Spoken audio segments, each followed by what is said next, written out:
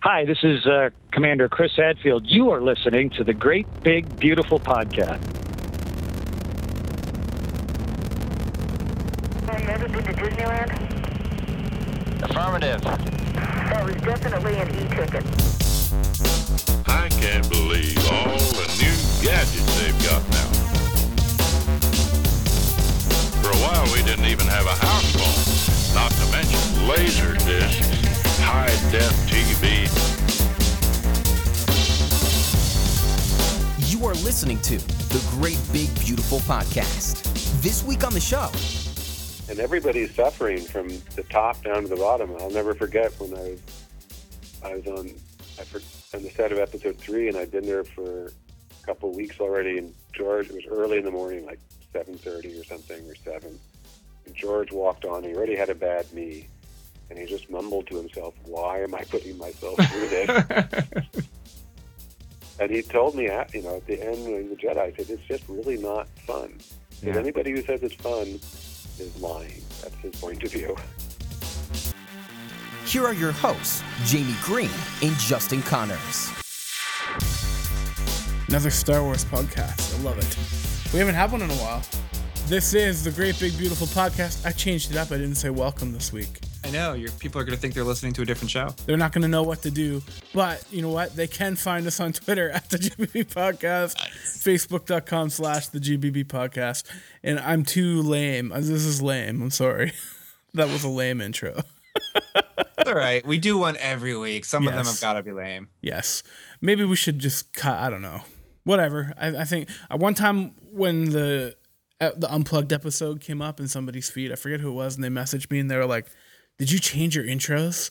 Like it was because it was our Unplugged episode, right? So it's different. Different music. Yeah, and they're like, I know this is weird, but I need to hear that spaceship and like what's going on. I was like, relax. Wow. Yeah. That's intense. But it's funny how people. Anyway, that's a tangent. That has nothing to do with Star Wars, and that's what we're here to talk about today. We are here to talk about Star Wars. When are we not here to talk about Star Wars? What's that? I said, when are we not here to talk about Star Wars? Many weeks. Many weeks. But Star Wars is sort of like our fallback geek passion. So we do return to it quite a bit. And those of you who can't see us right now, which is all of you, Justin is actually wearing a Star Wars t-shirt at the moment. So he's in the mood. Yes, I am in the mood. And as of recording right now, I guess I'm not going to say that. I was going to say the Rogue One trailer dropped, but that's not going to matter. Yeah, that's a few days later. Yeah, whatever. You could talk about it. We're all excited. Yeah. Okay. As of right now, the Rogue One trailer dropped last night that we're recording. So we are really in the mood to talk Star Wars. Yeah. Unfortunately, the interview was recorded a few weeks ago. So we didn't talk about Rogue One so much. No, it's true. We couldn't talk about the trailer. But Justin and I can talk about it right now. It's, when you guys are listening to this, it was last week that the most recent trailer released on the Olympics, and it looks really good. I'm so excited to find out, the story and what's going on in the universe in that time period. It's just, it's always something in your head that you wonder about, and and it's just, you can't. It's a trailer, right? You can't gather too much from it, but it sets it up. And I was worried that it was gonna. I guess I wasn't worried it was going to be bad because it's Lucasfilm making it. I shouldn't say that too loudly, but it looks good. I don't know. What do you think? It was always a risk. It's telling a story that it's a prequel. That's what it is. It takes place before Episode 4, so it's they're filling in some gaps. It's coming in the middle of Episodes 7 and 8, so there's potential for confusion among people who are not diehard fans. I know when the trailer first came out, a lot of people who aren't really following it, they thought that Jyn Erso, the character, they thought that was supposed to be Rey. There is confusion about when this movie takes place among just the general public. Right. But we've been watching this one for a while. Way back on episode 21, if you can believe it, is when we had Gary Whitta on the show, and he wrote the first screenplay for the movie. Right. I'd love to have him back after the movie comes out. And I don't know if even then he'd be able to say, because I know his script went through some rewrites. I'm just wondering how much it changed. And like after he watches the movie, how much is familiar to him. He's not going to be able to say that, but it's too bad because it would be fascinating to hear his take, right? Absolutely. Here's the real question. In these side stories, apart from the main trilogies, are we ever going to see a Kessel Run happen? Do we want to? That's maybe opening. That's like a whole podcast episode, right? Well, I mean, they're doing the Han Solo standalone, right? And it's got to be in it. It has maybe. To be. I mean, I don't know. I heard some rumblings that I don't think it was like confirmed, but like Lando is going to appear in that film, which would make sense because they have a history together. But there are some things like the Kessel Run that are just sort of they're there for the punchline, and I don't know if we necessarily need to see it. Right. Well, and it's kind of nice that it's out of the like. It's always one of those things where he's like, "Yeah, I did it," and it's just like. Yeah. Okay. Well, what is it? Especially because it was that punchline in Episode 7. Yes. I feel like putting it into the Han Solo movie is it's too much on the nose. Like we don't need to see it. Let's just have something like that be the story. Like that's the legend people talk about. Yeah, you know? I agree with you. I think some things are better to remain in the dark. Exactly. Mystery. Exactly. So Jamie, who are we talking to this week? This week, I had the pleasure of talking to J.W. Rinzler. And if the name sounds familiar, it's because he was the guy who put together those beautiful, beautiful making of books that came out a while back. So the making of Star Wars, Empire Strikes Back, and Return of the Jedi that had a lot of never before seen photos and stories and anecdotes and, concept art, things. He had more or less unprecedented access to George Lucas while he was making the prequels and the Lucasfilm archives and a lot of the original creative teams on the original trilogy, and so those books are kind of the definitive making of books for those films. So we talk about a little bit about that. He had also been working on a making of book for The Force Awakens, so we talk about that. We talk about we just kind of generally geek out about Star Wars. We talk about I talk to him about the despecialized versions of the film. Whether because he had this kind of access, so I asked him about whether we really would we ever see the original cuts of the film that's not the special editions, because we hear competing stories about whether or not those prints actually exist anymore. And it was just a good sort of geeky Star Wars conversation about somebody who is fully entrenched in not just the fandom, but had this amazing, incredible behind-the-scenes access.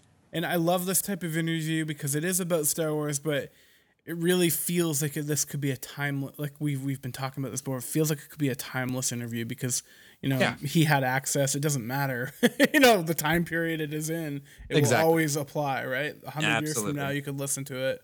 Maybe we'll be in the Smithsonian. You never know. Except for this intro bit we did, just talking about what we're excited about and seeing in Rogue One. That's going to be, that'll be useless in a few months. But yeah, it would be. Do you know what would be fun to do sometime?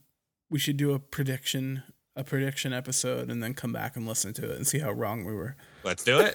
All right, we'll do it. We'll do it before Rogue One this year. We'll roundtable. All right. Let's not get off topic. We will go play the interview with J.W. Rinzler right now.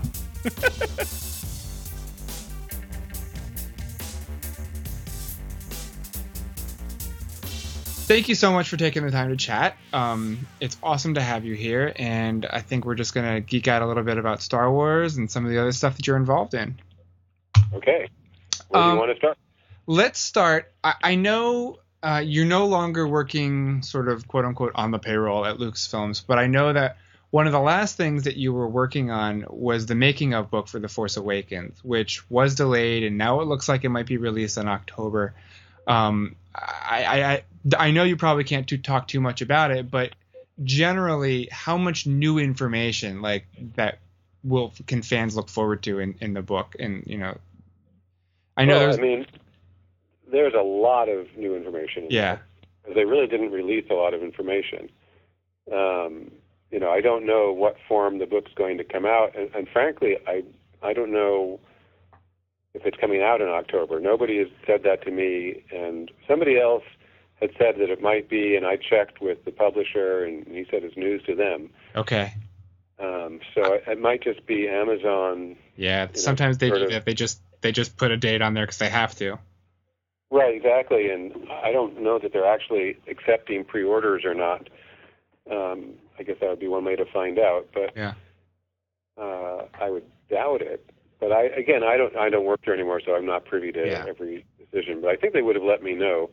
Probably. Your name is still on the book, right? Yeah, and Mark Vaz, who he was the one who was on the set. Yeah. And sent back reports. Yeah, I mean, because there was a remarkable. They were remarkably successful in clamping down the information prior to release. I think a lot of people were not expecting it to be that tight. But since release, there's been a lot of talk and a lot of pulling back of the curtain. But we really haven't seen a whole lot of that making of stuff. We haven't seen a whole lot of set pictures and stories from people who were there about how they did this or how they did that. But you're saying that you and Mark really did manage to put a lot of that information into the book. Yeah, I mean, because Mark was on set for, I think, about 5 weeks, I believe. Mm-hmm. And I spoke to a lot of people early on before he was on the project. Basically, as soon as George said, I'm selling the company, I started keeping a journal. Mm-hmm. So I had a journal, and then I interviewed, roughly 20 people early on, just when they were starting the job. And so before JJ was even hired as a director. Yeah. And so I had some really good early interviews, and I was there at the first meeting at Skywalker Ranch when JJ came and sort of officially, he was already hired and everything, but it was sort of like, here's the official start. He was done with Star Trek Do and the publicity for that. And it really kind of kicked off with this meeting at Skywalker. And, and I was there until the movie released. Yeah. And then afterwards, I interviewed, I probably shouldn't say too much, but I interviewed people connected to the film. So, it's a compelling book. And I'm not, you'd have to ask them why it's been delayed. All right, I'll do that because I know there are a lot of people just sort of champing at the bit to get to it, and they really want to see it. Just based on the depth with which you were able to pull out information for your previous books, I think that's going to speak volumes to the kind of thing that we will hopefully see in the Force Awakens one. So I know I'm not alone in sort of really, really wanting to see that book. Well, it's a little bit different from the original trilogy books because those did have the advantage of 30 years. Sure. Interim, and people are more willing to talk on the record about controversies that they might not want to, probably would not have wanted to talk about back then, almost definitely. Yeah. And so the book, in terms of its scope, would probably be closer to the Episode 3 book I wrote, where, not that we really held back anything, because that movie was didn't have a lot of controversy around it or anything. But, you have in a sense, you have a more limited view because it's happening right in front of your nose. And, 30 years of hindsight helps. Yeah, absolutely. I also read an interview, I think it was a recent interview, where you said that at least in the manuscript draft that you delivered, you included some insight into Lucas's original intentions for the sequel trilogy. And again, I know you're probably not at liberty to divulge any more than that, but do you think, given the current state of, the rights and the status of the property there at Disney, do you think that his full concept, as it were, in whatever state that it ever existed, will ever see the light of day? Will we ever really know his original idea for what he wanted, where he wanted the story to go? Well, you wouldn't know. You get a few hints in this book, but you don't get the whole picture. Yeah. But I think something that big will definitely come out eventually. Yes. Yeah. I don't know when or where, but I just don't see how it could not. Yeah. When he eventually writes his tell-all memoir, right? Right. He might write it, or he might, ask somebody else to write his official biography and put it in there, because that would be a book to get, besides the fact that people want to buy the book anyway, but that would just be another reason to buy it. And George is a pretty smart businessman, but I'm not even sure he wants to do that book ever. But somebody in some way, shape, or form will do it. Yeah, absolutely. I mean, I know fans kind of go crazy for that stuff, the what if stuff, like what could have been, and I think that was a big reason why the Star Wars, the comic that you adapted, was so successful, is because, like, what could have been, these alternative views of the story that we know.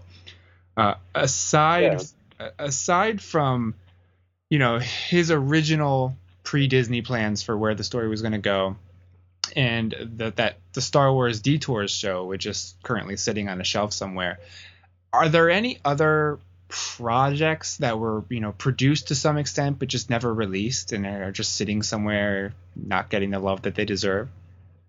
Well, I think the very big project, which I think people know about, is the whole TV show, the live action TV show. I can't remember what's out there and what's not, but they definitely wrote a number of scripts. Yeah. And I think there were I might have written one, but they're highly regarded. I know within the company, and there's been talk, out on the internet about them being done one day. So, but that's, I guess, the big one. Yeah. We had Brendan Hay on the show, who is the head writer on Star Wars Detours. And we talked a little bit about how that show came to be, and it's kind of heartbreaking in a sense because they had something like 30-something finished in the can episodes ready to air, and they're just sitting, no one's allowed to ever see them. And I'm just wondering if you've seen any of it in your research travels. Yeah, I've seen a number of them, like 7 or 8 or so. They were showing them for a while, just like they would show us the Clone Wars cartoons, shows before we'd see them, I don't know, whatever, a few months before they aired. And, I saw a few of them, and it was just a decision that I guess Disney and new Lucasfilm made not to show them. Such a shame. I mean, so much. You have to ask them why. I mean, so much work that went into something like that to just let it sit, and it's just such a shame. Right. Well, I'm just assuming now that I don't work there that in some way, shape, or form they'll come out, because Star Wars fans are persistent and love the franchise, so it's just something they want to see. Yeah. Of course, they've never put out the holiday special. They've completely disowned it. It's like it doesn't even exist. Yeah, but the detours aren't up to that standard. Yeah. Well, it's the holiday special, and it's the Droids and Ewoks cartoons. They sort of disowned all of them. And the holiday special I can understand, but those Droids and Ewoks shows have a certain charm that I really like. I wish they get a good release. The Droids and Ewoks, they never came out on DVD? They came out on DVD. I don't think they were complete. It was, just like a handful of episodes, but they never got like a complete series release. Right. I watched all those. I watched everything when I was working on the Cinema of George Lucas book, which I didn't write, I wrote a teeny bit of it, but which I edited. And that was fun. Yeah, and a lot of that, or not a lot, but some ideas. I think there was an article in the Insider magazine. A number of ideas from particularly the Droids TV show ended up in the prequel trilogy. Really? Yeah, there's an article in there somewhere. I think the two-headed announcer. Okay. And even the idea of the pod race. Not with pod racer, but there was some kind of race, if I remember correctly. But there was a good article in Insider that I'll have to see if I can dig that up. I mean, it's been a long time since I've seen those episodes. I think I'm looking at them mostly through the lens of nostalgia. But I would really, I'd love to see a good release and just be able to see them again. I mean, they released the Ewoks movies for crying out loud. They can release the cartoons. Right. Well, yeah. At this point, with all the research that you've done, all the books that you've worked on, how many times do you think that you've seen the films? You mean the original trilogy? Yeah. I don't know. I know I was definitely sick of watching Empire by the time I was done with that book. I don't watch them that many while I'm doing it. that many times because, I don't have time to write. You have to remember that I had a day job when I was doing these books. I would edit, and I was working on George's books.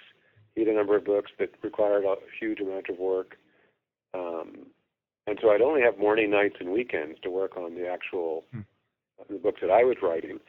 And so I really had to spend my time in the archives and then creating all the rough drafts and then writing and interviewing. Interviewing people takes a long time. Yeah.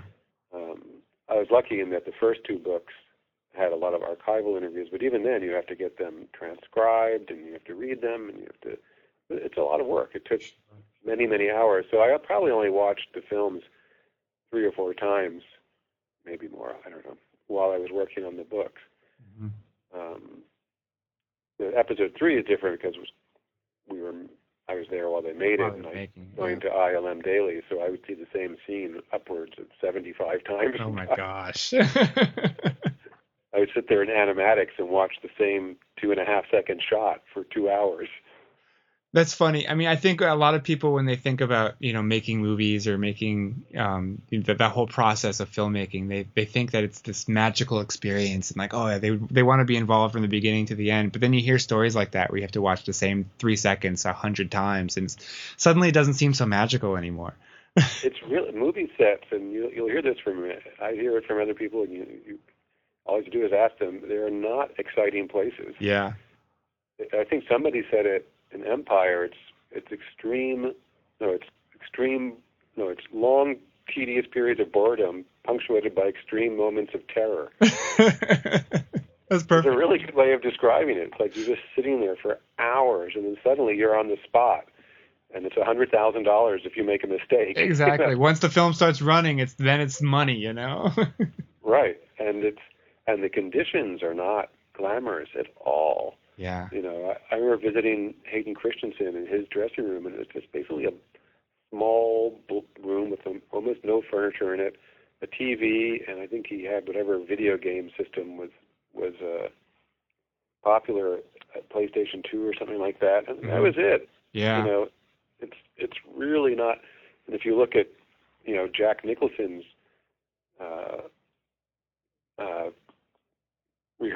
apartment and at Elstree while they're making The Shining, and that behind-the-scenes documentary, it's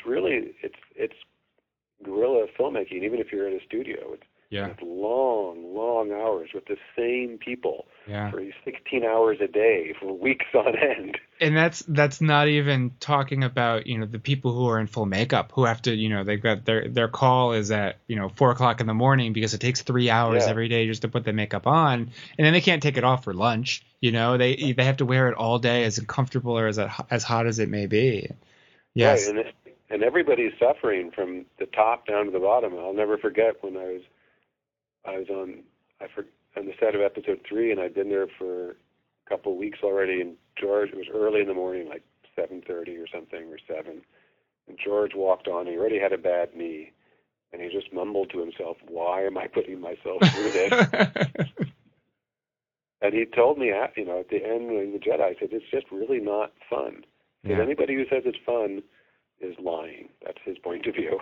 Yeah, I've heard that before, not just with respect to any filmmaker, but I've heard specific to George Lucas before that he does not enjoy the process of shooting the film, like actually the making of the film. It's much later when the film's starting to come to be, and you can see the special effects come in and the editing and that sort of thing. But the actual day-to-day grind of saying action and getting the actors to hit their marks, that he did not find that exciting or interesting at all.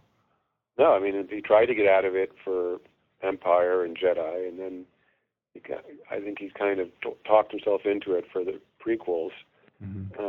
There's a way he does want to have control over the material, and he was the most qualified person who understood the visual effects and how you had to shoot it to get the best effects. And they were always sort of pushing the envelope too. But yeah, I mean, I think he won't. During that last interview, he didn't even want to admit that he was enjoying the editorial part of it. But I think that he does. Yeah. I think he does enjoy the editorial part, but it is also a grind. I think maybe it's both at the same time. Yeah. And I know that watching him in the art department, I think he really enjoys in the pre-production phase working with the artists. I mean, that was an amazing thing to see. Every Friday, these guys, Ryan Church and Eric Tiemens and Ian McCaig and Warren Fu would come up. It would be like a Derek Thompson. It would be like a art gallery opening, but with like, instead of 25 pieces, you'd have 120. Well, not 120, but 75 really nice sketches to complete digital paintings. And George would go around and pick stuff and make comments about other stuff, and I think he enjoyed that part. Yeah. Yeah, again, I mean, you obviously know, but just, in the documentaries that I've seen and the footage that I've seen of like him walking around looking at the maquettes and this concept art and the paintings, those are some of the only times on set that you actually see him laugh or smile or look like he's having a good time. Otherwise, it's just sort of like, all right, action, it's like hoping that the actors do it right so they can move on to the next thing. Right. I mean, there were times when, at least because there's long periods of nothing to do, sometimes spontaneous conversations would happen the conversations were interesting. Yeah. And he would talk politics or, movies or whatever. So, I mean, I found that really interesting. I don't know if he was having a good time. But yeah, I think basically he doesn't really like that part. I know Stanley Kubrick wasn't crazy about that part either. The pre-production and the post-production they found more fulfilling. Yeah, it's where you can see a lot more of the creativity at play, I think. Yeah, although Kubrick would, he would embrace production anyway. Yeah. He figured it was time to do due diligence, and if he had to shoot something 75 times to get it the way he wanted, why would you skimp now? You've done all this work to get to this point. Why would you want to go quickly? Yeah, exactly. Whereas for George, I think it was really a question of getting material that was good enough that he'd be able to manipulate it in editorial, and he was much more concerned than Kubrick anyway with coming in on time and on budget. Mm-hmm. I think that was the challenge for him. I'm curious if you have any insight that you can share. Again, the story behind the pre-special edition cuts of the original trilogy. The conflicting reports that fans have seen over the years, and I think the most predominant one is that those original prints just really don't exist anymore. Is that true? For the original Star Wars? The original pre-special edition editions. I don't know. I really don't know. I mean, I think Disney got the film archives when they bought it. But, I spent a lot of time in the film archives, but I wasn't looking for prints of movies. I was looking for behind-the-scenes stuff. Yeah. I would think that somebody out there has free, and they can do such magic now digitally. That is true. I know that the Library of Congress has, at least of A New Hope, has an original version. I don't know the quality of it, but yeah, I don't know if it would be something that they could digitally manipulate to make like Blu-ray quality that they could then release. But because obviously that's one of the long-standing complaints and fan requests is that they want to have that original trilogy released. And given some love. And, we've heard that story that the originals, just when he made the special editions, he physically cut up the original prints so that they just don't even exist anymore. You'd have to ask him. Talk to the people who did it. I doubt that. Yeah. I doubt it. And also, I just think there are prints that are out there. So maybe not, even if it's not in Lucasfilm, if there was a concerted, they're able to put together, M from 1931, I think, various prints that they thought didn't exist 75 years after the fact. So, yeah, there's still hope. Star Wars, there were a lot of prints of Star Wars out there. They're showing in a lot of theaters, and people really loved it. So, I think people must have it in their basements and stuff. Yeah, even if it's not at Lucasfilm. Well, there's hope that I personally would love if they did that. I would really like to see. That's what I saw. I saw a preview of it. I was at the Coronet. That's the movie I fell in love with. Exactly. Yeah, I mean, I really, I know a lot of fans give it a lot of grief. I don't mind the special editions by and large. There are, some changes that I like less than others. But I'd like to see, a really nice Blu-ray quality of the original, the one that I remember from being a kid when I was a kid. And I think you're right. I think it's just a matter of time. Disney likes money, and I think that if they have a way to make more of it legally, that they'll do that. Yeah, although they don't own the theatrical rights to that one. To the first. Yeah, that first one, Fox still owns that. So I don't know if that complicates things or not. It complicates things. The way that I look at it, though, is that if they were able to make a deal with Sony for Spider-Man, they can make a deal to get A New Hope. Yeah, I'm sure. And then there are a lot of big Star Wars fans at Disney, too. Yeah. So I would predict that it would happen one day. Yeah. But yeah, I was excited when the special editions came out. It was just fun to sort of see them again. Oh, it was fantastic.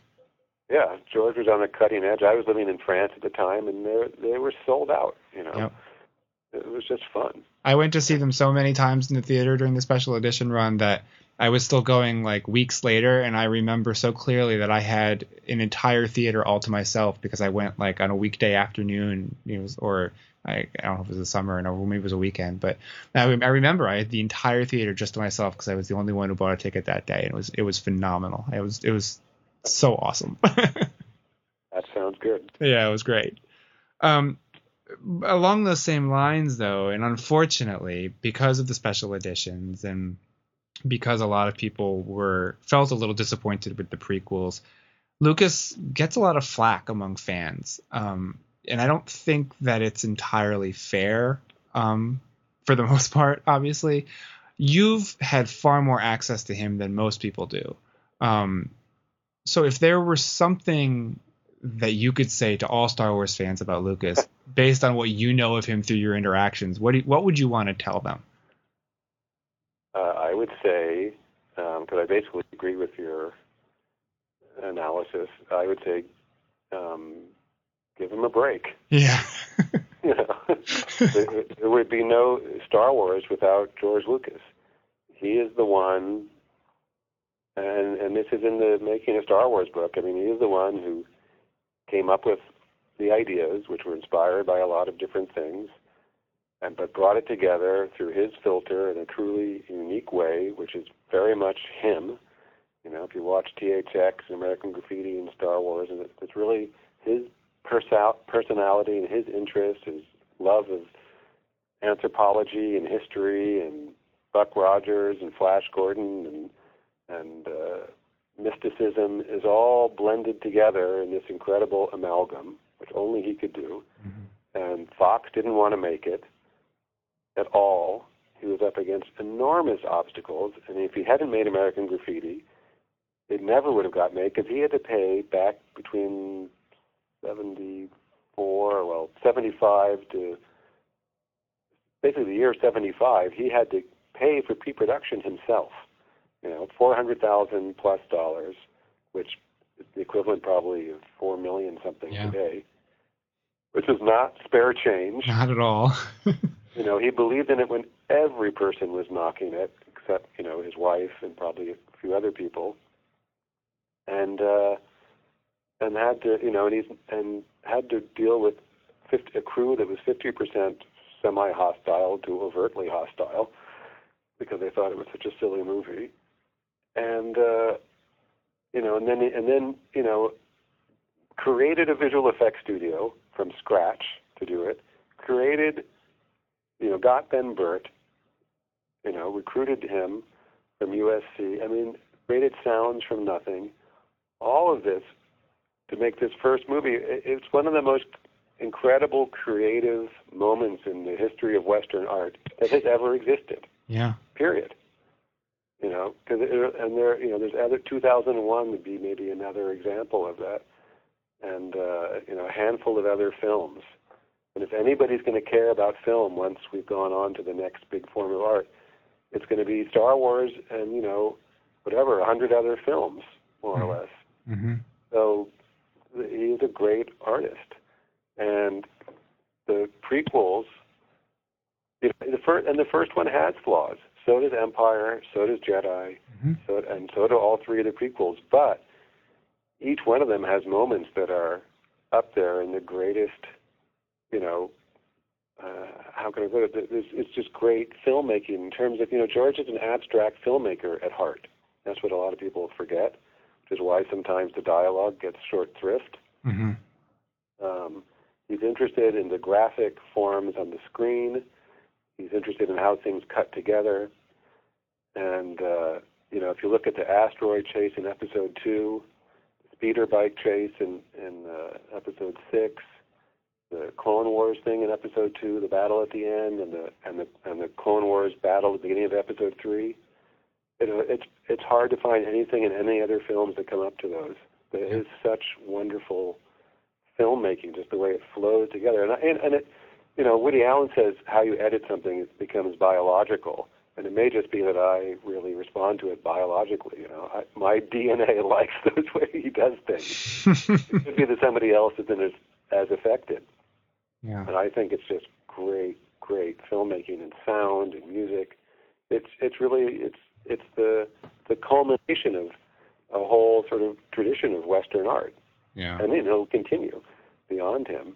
But I just think, why spend so much time worrying about whether he made movies that you don't like? It's silly.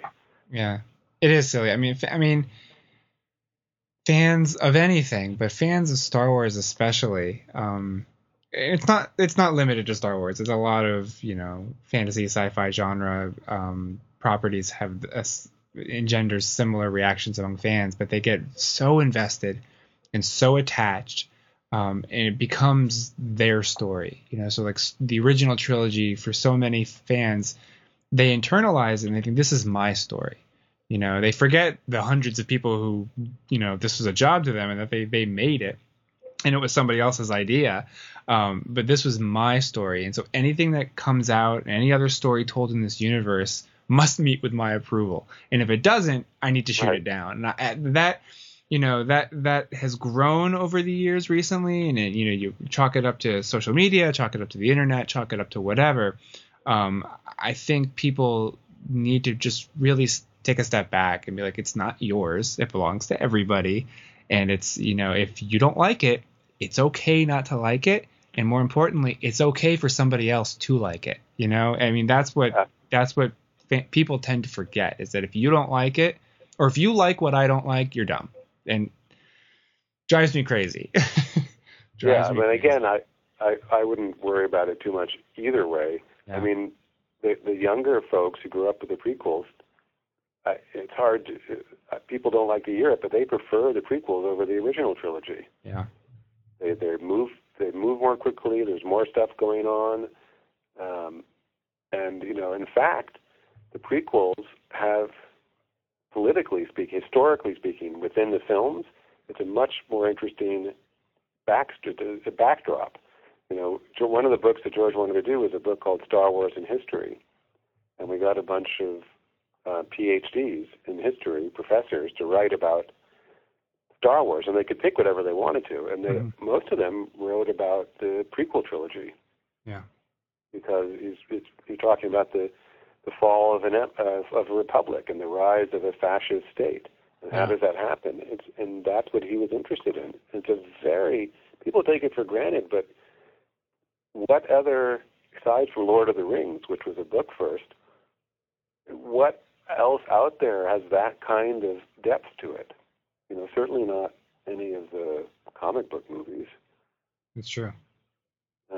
It's a thoughtful plot, and it's not easy to do. and anyway, and I think the internet is sort of a passing phase where people can just go on, and I love the internet, but it's a very small vocal group that gets very upset or excited about certain things in the entertainment business, whether they're doing this or that, and I don't think it really, I guess it has a good side and a bad side. Yeah, you're right. It is a vocal minority in many cases, and that's something that we also tend to forget is because they're so vocal, we tend to hear those arguments louder than everybody else, and it's sort of that we tend to think that, oh, that's how everybody feels, or that's what everybody thinks, when it's not necessarily the case.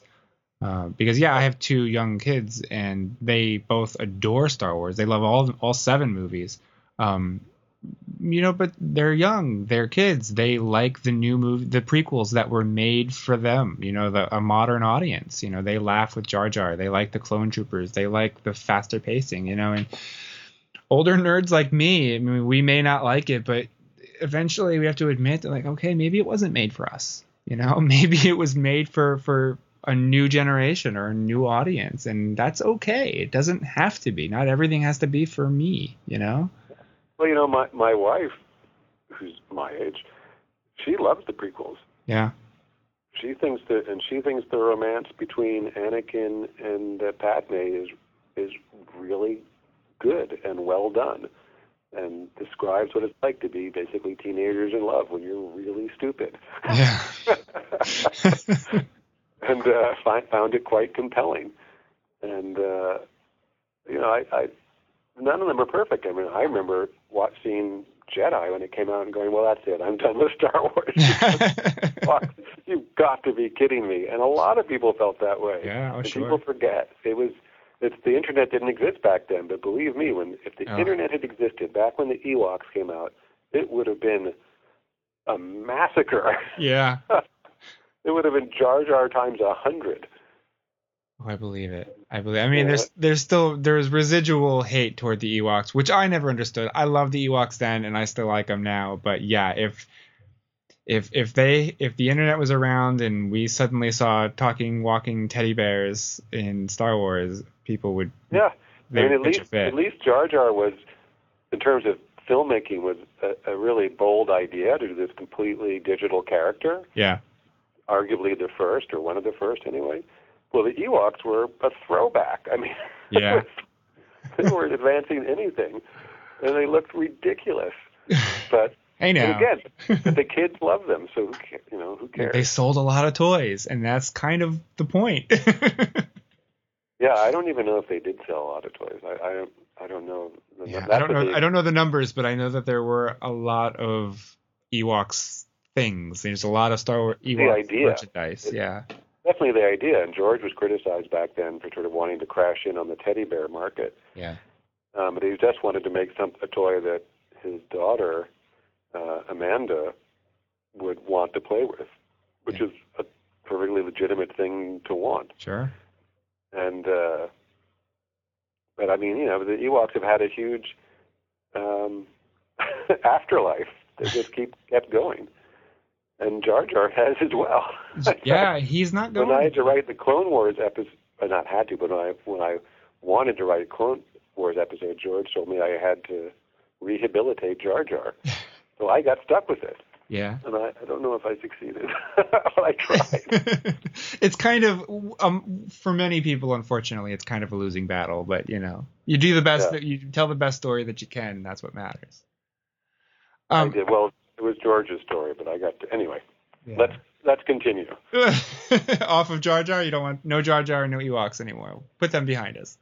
Move on. A few weeks ago, last month, couple months ago, we had Leland Chi on the show, and he was kind enough to sort of pull back the curtain a little bit with what goes on in the story group. And when you were there, because you were there for many years, how collaborative were all the different teams? And from your perspective, was there a noticeable difference before and after the Disney purchase? Like, how much did things really change? Well, things changed a lot. Yeah. They had to change. I mean, you had a organization that was run by George, was sold, and so you no longer had his sort of signature. The way he did everything was sort of just overnight, more or less, disappeared, and very nice and excited people moving in, but it was just very Disney does things in a different way. I mean, in some ways, it depends what you're talking about. in some ways it became more collaborative because the story group kind of took over all the different divisions in terms of the stories, Star Wars stories anyway. Yeah, I guess that's what I'm asking. Like the collaboration in telling that singular story, even though it might be separate stories, but you're still telling the story of that universe and the characters and how everything plays out and intertwines. And I know that there was, collaboration and an attempt to keep canon, quote unquote canon, when George was still in charge, and then, Disney took over and they wiped it clean and we're starting over we're keeping these certain things. I just didn't know if there was the same level of collaboration. You're saying that there was actually more collaboration after the purchase? Well, there was more collaboration and there was more sort of people getting together and talking about how you can make all the stories intertwined. But, I will say that the way it worked before was, maybe it's apples and oranges, but before, the publishing, you could do basically what you wanted in Leland, would sort of make sure that it fit in, but you didn't have to get 20 people to sign off on it. Yeah.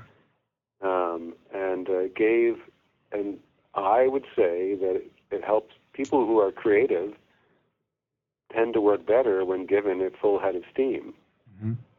So you had authors writing the adult novels, or, I came up with the plots for a few of the Scholastic novels, and you just go and say, Leland, is this okay? And he'd read it and go, fine, yeah, it fits in. It's a good story, and so they would just run with it. And there were only certain times when we'd have to ask a question to George, and George had sort of benign neglect. It was like, as long as you guys do what you want, you have your separate universe, I'm going to do mine, and I don't care about yours, but I do want you to make money. Yeah. I want you to make as much money as possible because I have these huge projects. And so if that's the way it works, then fine. And it worked really well. There was, Lucasfilm was licensing, did an amazing job. And Disney is doing an amazing, they're really good at it too, but they have a different approach. And globally, they have a bigger reach, without a doubt. Yeah. Yeah, I think there was a lot of doubt when that deal was first announced, and especially in the months leading up to Force Awakens, people were getting very, very anxious and antsy about, what are we gonna do if it's bad? Like that was the big concern. What if we're let down again? Disney, I think at this point clearly knows how to make money, which means that they know how to tell a good story. They bought the Muppets and they made the best Muppet movie in years. They bought Pixar and they, with the exception of a few sequels, they've let them do their thing. And they bought Marvel and they've created this amazing cohesive universe that is just making hit after hit after hit. And I think that they're just doing the same thing with Star Wars, and it really makes me look forward to what they've got coming next. I'm really looking forward to Rogue One and seeing what's going to happen there. And then beyond that, the slate of movies that they've announced and the projects that might be on the horizon, it's a super exciting time. Yeah, and they have very good people at the top. As far as I know, I don't know them, but Bob Iger and Alan Horn, I was able to talk with him briefly. Very incredibly experienced, super intelligent guy. Yeah. And of course, Kathleen Kennedy. And they're bringing in a lot of interesting people. I liken it to the James Bond series a little bit in that, after, Sean Connery and the sort of first wave of people left, you have, there's been whatever, I don't know, how many James Bond films have there been? 20? It was 20-something, 25, 26, something like that. Some are good and some are great and some are not so good. Yeah. It's a little bit different because in this case, you had this one creator doing 6 films. Yeah. There's nothing quite like it. I can't think of it off the top of my head. But George wanted his characters to live on, and that's why he sold it to Disney. Yeah. So as long as people are excited by what's happening, buying tickets, it's going to keep living on. Yeah. And I'll definitely be at the theater to see each one of the films when they come out. What are you most looking forward to? Whether it's something in Rogue One or Episode 8 or something else? I try to be as ignorant as humanly possible about the movie. I don't pay attention to what's happening at all before a movie comes out. I don't want to know. I studiously ignore the stuff. I want to go to the movie, and I prefer not to even know if it's a drama or a comedy. Really? That's impossible, but... so you just go by title. That title sounds cool.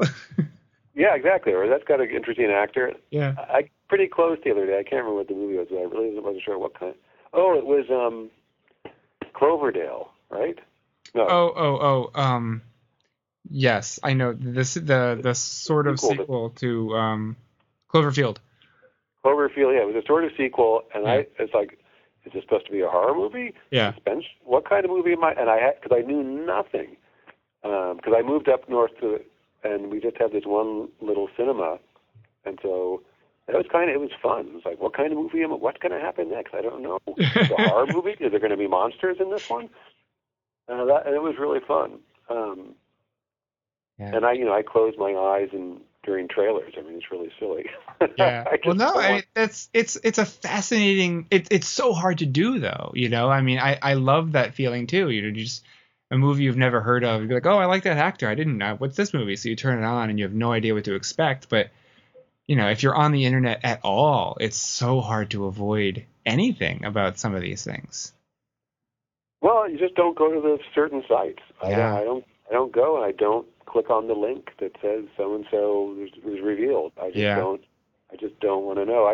I used to teach cinema, and I once showed. It was really fun. I showed them I didn't tell the class anything, and I showed them the first 15 minutes of Mega Man with Charlton Heston. Mm-hmm. And it was really interesting to see them watch it. They were squirming, what kind of movie is this? What are they doing? It's all these questions are running through their heads because they don't know what genre it is, and you don't know anything. Mm-hmm. And actually, it does relate kind of to bring it back to Star Wars. It relates to how George felt, how he described feeling when he saw Japanese movies, the Kurosawa films, and other Japanese films when he was in film school, because they don't explain a lot of what's going on. It's because Japanese people get it, right? Yeah. So he wanted to create that same kind of familiarity, but not familiar in his films, and that's how he did THX. Mm-hmm. You watch it, and he doesn't explain a lot of what's going on. What is happening? Yeah, what's happening? And it's a nice feeling of disorientation if it's handled correctly. Yeah. And he did the same thing in Star Wars. People forget. They didn't explain a lot. Oh yeah, it just starts right in the middle, and it doesn't introduce characters. It's just you're expected to just sort of catch yourself up as the story goes on. Yeah, it comes from that sort of abstract filmmaking thing. It's they were really not sure if audiences were even going to tolerate the fact that droids are the main characters for the first 30 minutes of the movie. Yeah. People in costumes. You can't even. There's no lips moving. One of them doesn't even talk English. I mean, it was such a crazy idea. It's so funny because you forget that, and now it just seems so natural and so normal. But if you try to forget everything that you know about Star Wars and just try to put yourself in the shoes of those executives who were making those decisions, you can kind of understand their hesitation. Oh, they actually did. If it weren't for what's his name, Alan Ladd, never would have got through Fox. I mean, there's that myth that it's the Ralph McQuarrie paintings that got the movie made. I love Ralph. He was a great guy, and his paintings are fantastic, and they were hugely important for the making of the movie. But Fox didn't care about some paintings. They were going to make it green light a movie because of paintings. That's insane. The only reason they made the movie was because of Alan Ladd and the success of American Graffiti that came before it. Yeah. Man. Yeah, it's just completely nuts. And that's why I think somebody asked me the other day what order you would watch the movies in. Mm-hmm. For new people who hadn't seen it, and I said 4, 5, 6, 1, 2, 3, 4, 5, 6. You have to watch 9. Because you've got to have the shock of 4 and 5 without knowing anything else. Yeah. and then go back, but then watch them again once you know what happens in 1, 2, 3, and you get basically 2 or 3 different full stories. Yeah, and if you're watching it for the first time, watching that original trilogy twice like that, you'll be watching basically 2 different movies each time, because you're coming to it the second time with that whole backstory. Right, and you go, oh my God, here's the Emperor. Yeah. Or here's Darth Vader. Now I know who this guy is. It's completely different. Yeah. Very, very different. You're obviously you're a Star Wars fan, and obviously you're very steeped in cinema, and you're a cinema fan. How do you separate that fandom from just having a job to do when you're writing a book? Whether it's a Star Wars book, or if it's writing something else like the Indiana Jones book or something. Do you ever just sort of have this sort of conflict inside of you? Be like, you want to just be a fan, but you also want to be objective, and sort of how do you go about that? Well, that's a good question. I think of myself as just telling a story. Mm-hmm. So I just want to tell the story in the way that's the most entertaining and inspiring for the average reader. I don't address it to the hardcore fans, because they know so much more than the average person.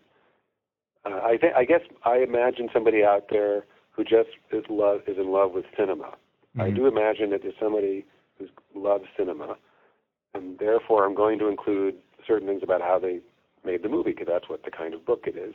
But I'm not going to get into the details of,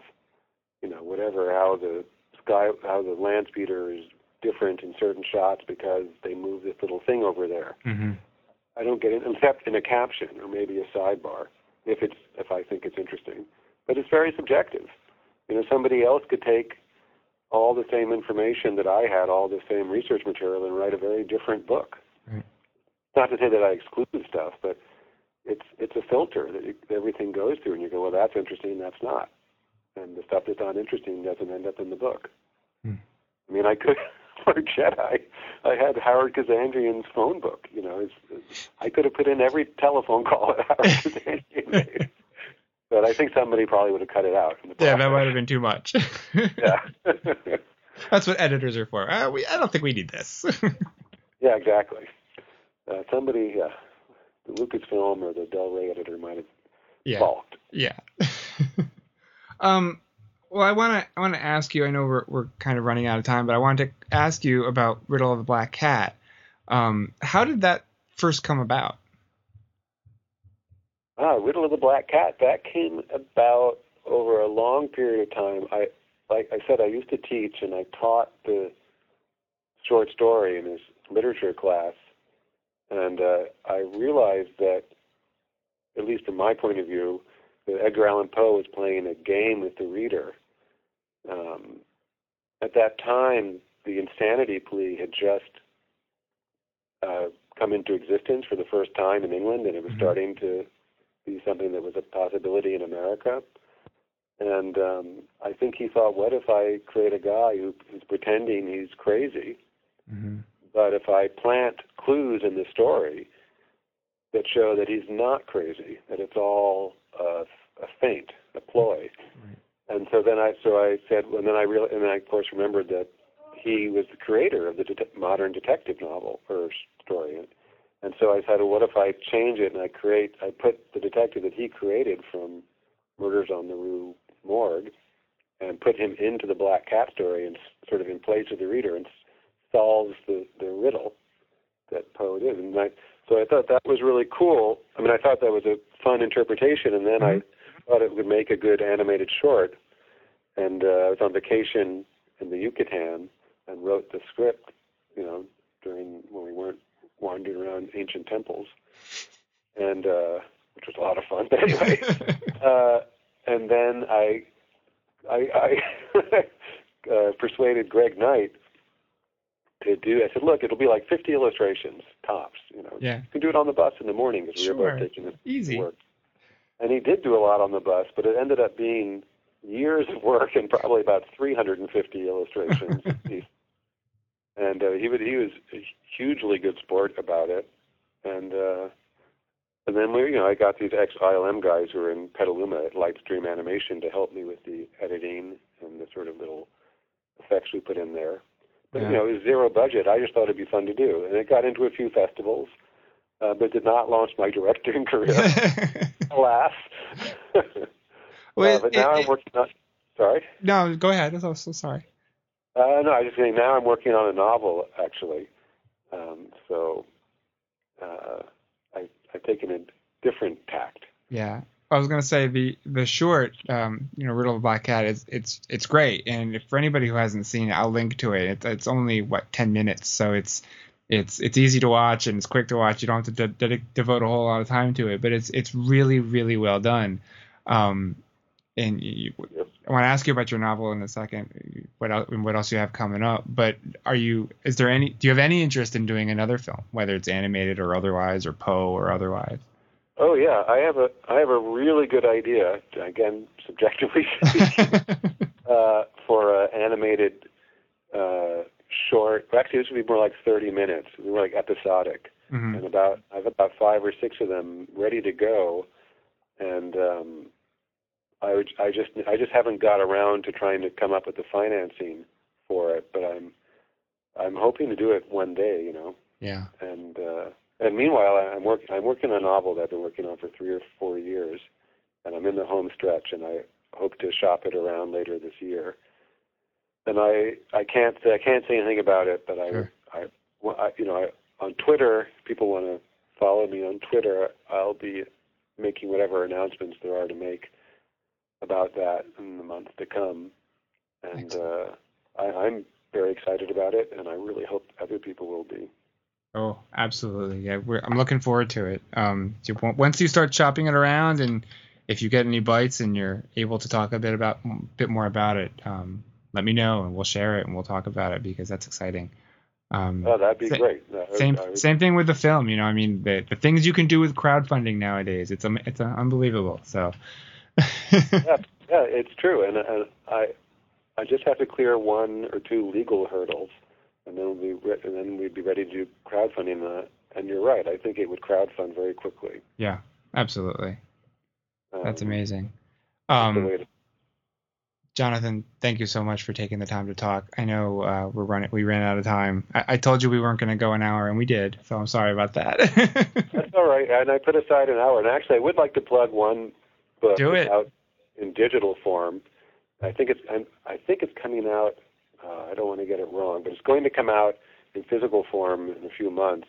It's Roger Christian's book, Cinema Alchemist, and Roger Christian's the guy who built the first lightsaber, won an Oscar for set decoration on Star Wars, did The Face Hugger and Alien, and has directed a number of movies, including Black Angel, which was a short, which ran with Empire in Europe. Anyway, he has a book out. It's really like it makes you feel like what it's like to be in the art department. Oh, wow. And all the hard work. And Star Wars fans owe it to themselves to read it. It's a great book. And Titan has it out, I think, in digital form now. And in fact, I'm sure he would do your show. If you need contact information for him, just let me know and I'll send it to you. Awesome, amazing, yeah. And I will link to that book too, so people can go check that out. I want to go read it right now, actually.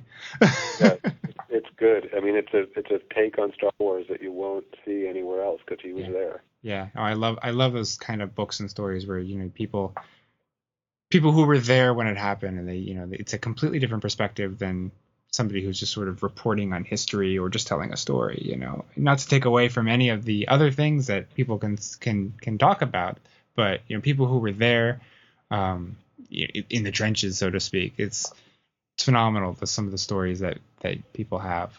So we'll definitely link to that. That sounds amazing.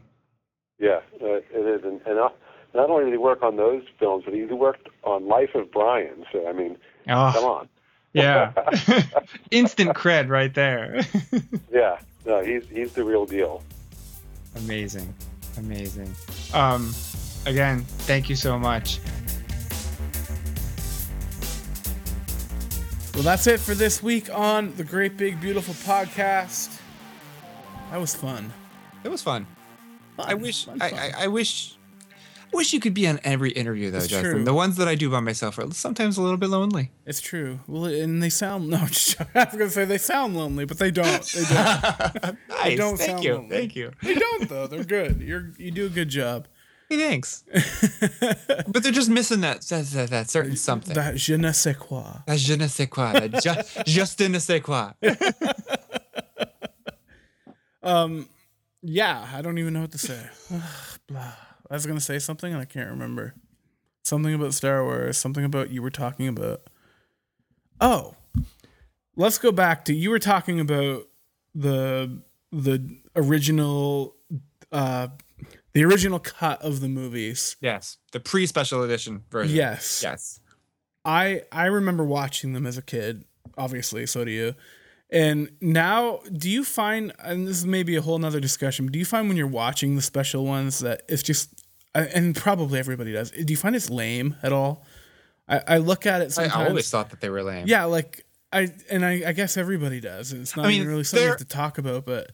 See, let's be honest. This could be a whole episode, but real quickly, I found when they were, first released in 97, and I still find today, most of the editions harmless. They're fine. Whatever. Take them or leave them. I prefer the original with the cheesy special effects and those scenes missing. But for the most part, most of the additions or changes, alterations, whatever, they're harmless. I can live with or without them. The major scenes that were added, like the Jabba scene in A New Hope, I can't stand. And I mean, the inexcusable change to me was Jedi Rocks from Jabba's Palace and Return of the Jedi. The original song there, which was Lapti Nek, was awful. But it's what it was. It was, puppets singing this bad song that in Jabba's Palace. Now we get this, rock and roll, fully refined CG character scene that feels so out of place. The original version of the song felt like it was a song that could have been performed in Jabba's little dank dungeon. Now it's like suddenly Jabba's dank dungeon is a nightclub with state-of-the-art speakers and an amazing musical setup. It feels very out of place. That is the scene that is inexcusable for me, and I cannot stand. Well, and even for me, I found things took away, like when they try to do almost like funny things, like a stormtrooper falling, or you know what I mean, things in the background of a scene when they're transitioning. I just think it's stupid. There's no need for it. I mean, like you said, it's harmless, but it's still stupid. Like, let it stand, right? Sure. Or like the scenes in Cloud City when they're running through the hallways, and they're not just hallways, now they're windows and you can see outside. Right. Fine. Whatever. Yeah, exactly. I mean, it adds some to the ambiance and gives, puts things in a little bit more perspective, I guess, and creates the environment, makes it a little bit richer. But whatever. I mean, that doesn't offend me. Jedi Rocks offend me. Yeah, I hear you. I love that we are cool enough to have an opinion on this. Everybody has an opinion, Justin. No, it's great. I love it. I love it. I love that. I love geek culture, and that this is something that we can passionately talk about. And nobody. Well, I mean, some people probably think we were weird for doing it, but people that listen to the show don't, and that's cool. So thank you for listening week after week. Thanks for coming back. If you don't come back, hit subscribe, and you can come back. We have new. We make it super easy for you. Yes, we deliver an episode for you every Tuesday, sometimes on Thursdays as well, or Fridays. I forget which day. Fridays. Either one. We whatever. Like to keep you guessing. And it's awesome because a lot of podcasts are not regular. A lot of them miss weeks. But we pride ourselves. We've been doing it for a while now, so sometimes Jamie has to get on my case for that to happen, but it happens. It happens. We've never missed a week, so that's good. Perfect. So if you want to get in touch with us, we'd love to hear from you. Someone you'd love to have us interview, we will put them on the list. At Twitter, at the GBB Podcast, that's where we are. Same as Facebook. Just search the GBB Podcast or Great Big Beautiful Podcast. That's so long. I'm so stupid for making that name. Okay, it's growing on me. It's our name now. It's our name. It works. So I'm Justin at 140 Justin C if you want to connect on Twitter. I'm Jamie at the Roarbots. The Roarbots. I love that name. Someday you're going to tell me the origin story. I already did, didn't I? I don't think so. All right. Well, someday. You'll tell me, or we'll keep it a mystery like the Kessel Run. There you go. All right, guys. We'll see you next week. Take care. This podcast has been a production of the Geek Dad Podcast Network. If you've enjoyed this content, please consider supporting us at patreon.com/geekdad.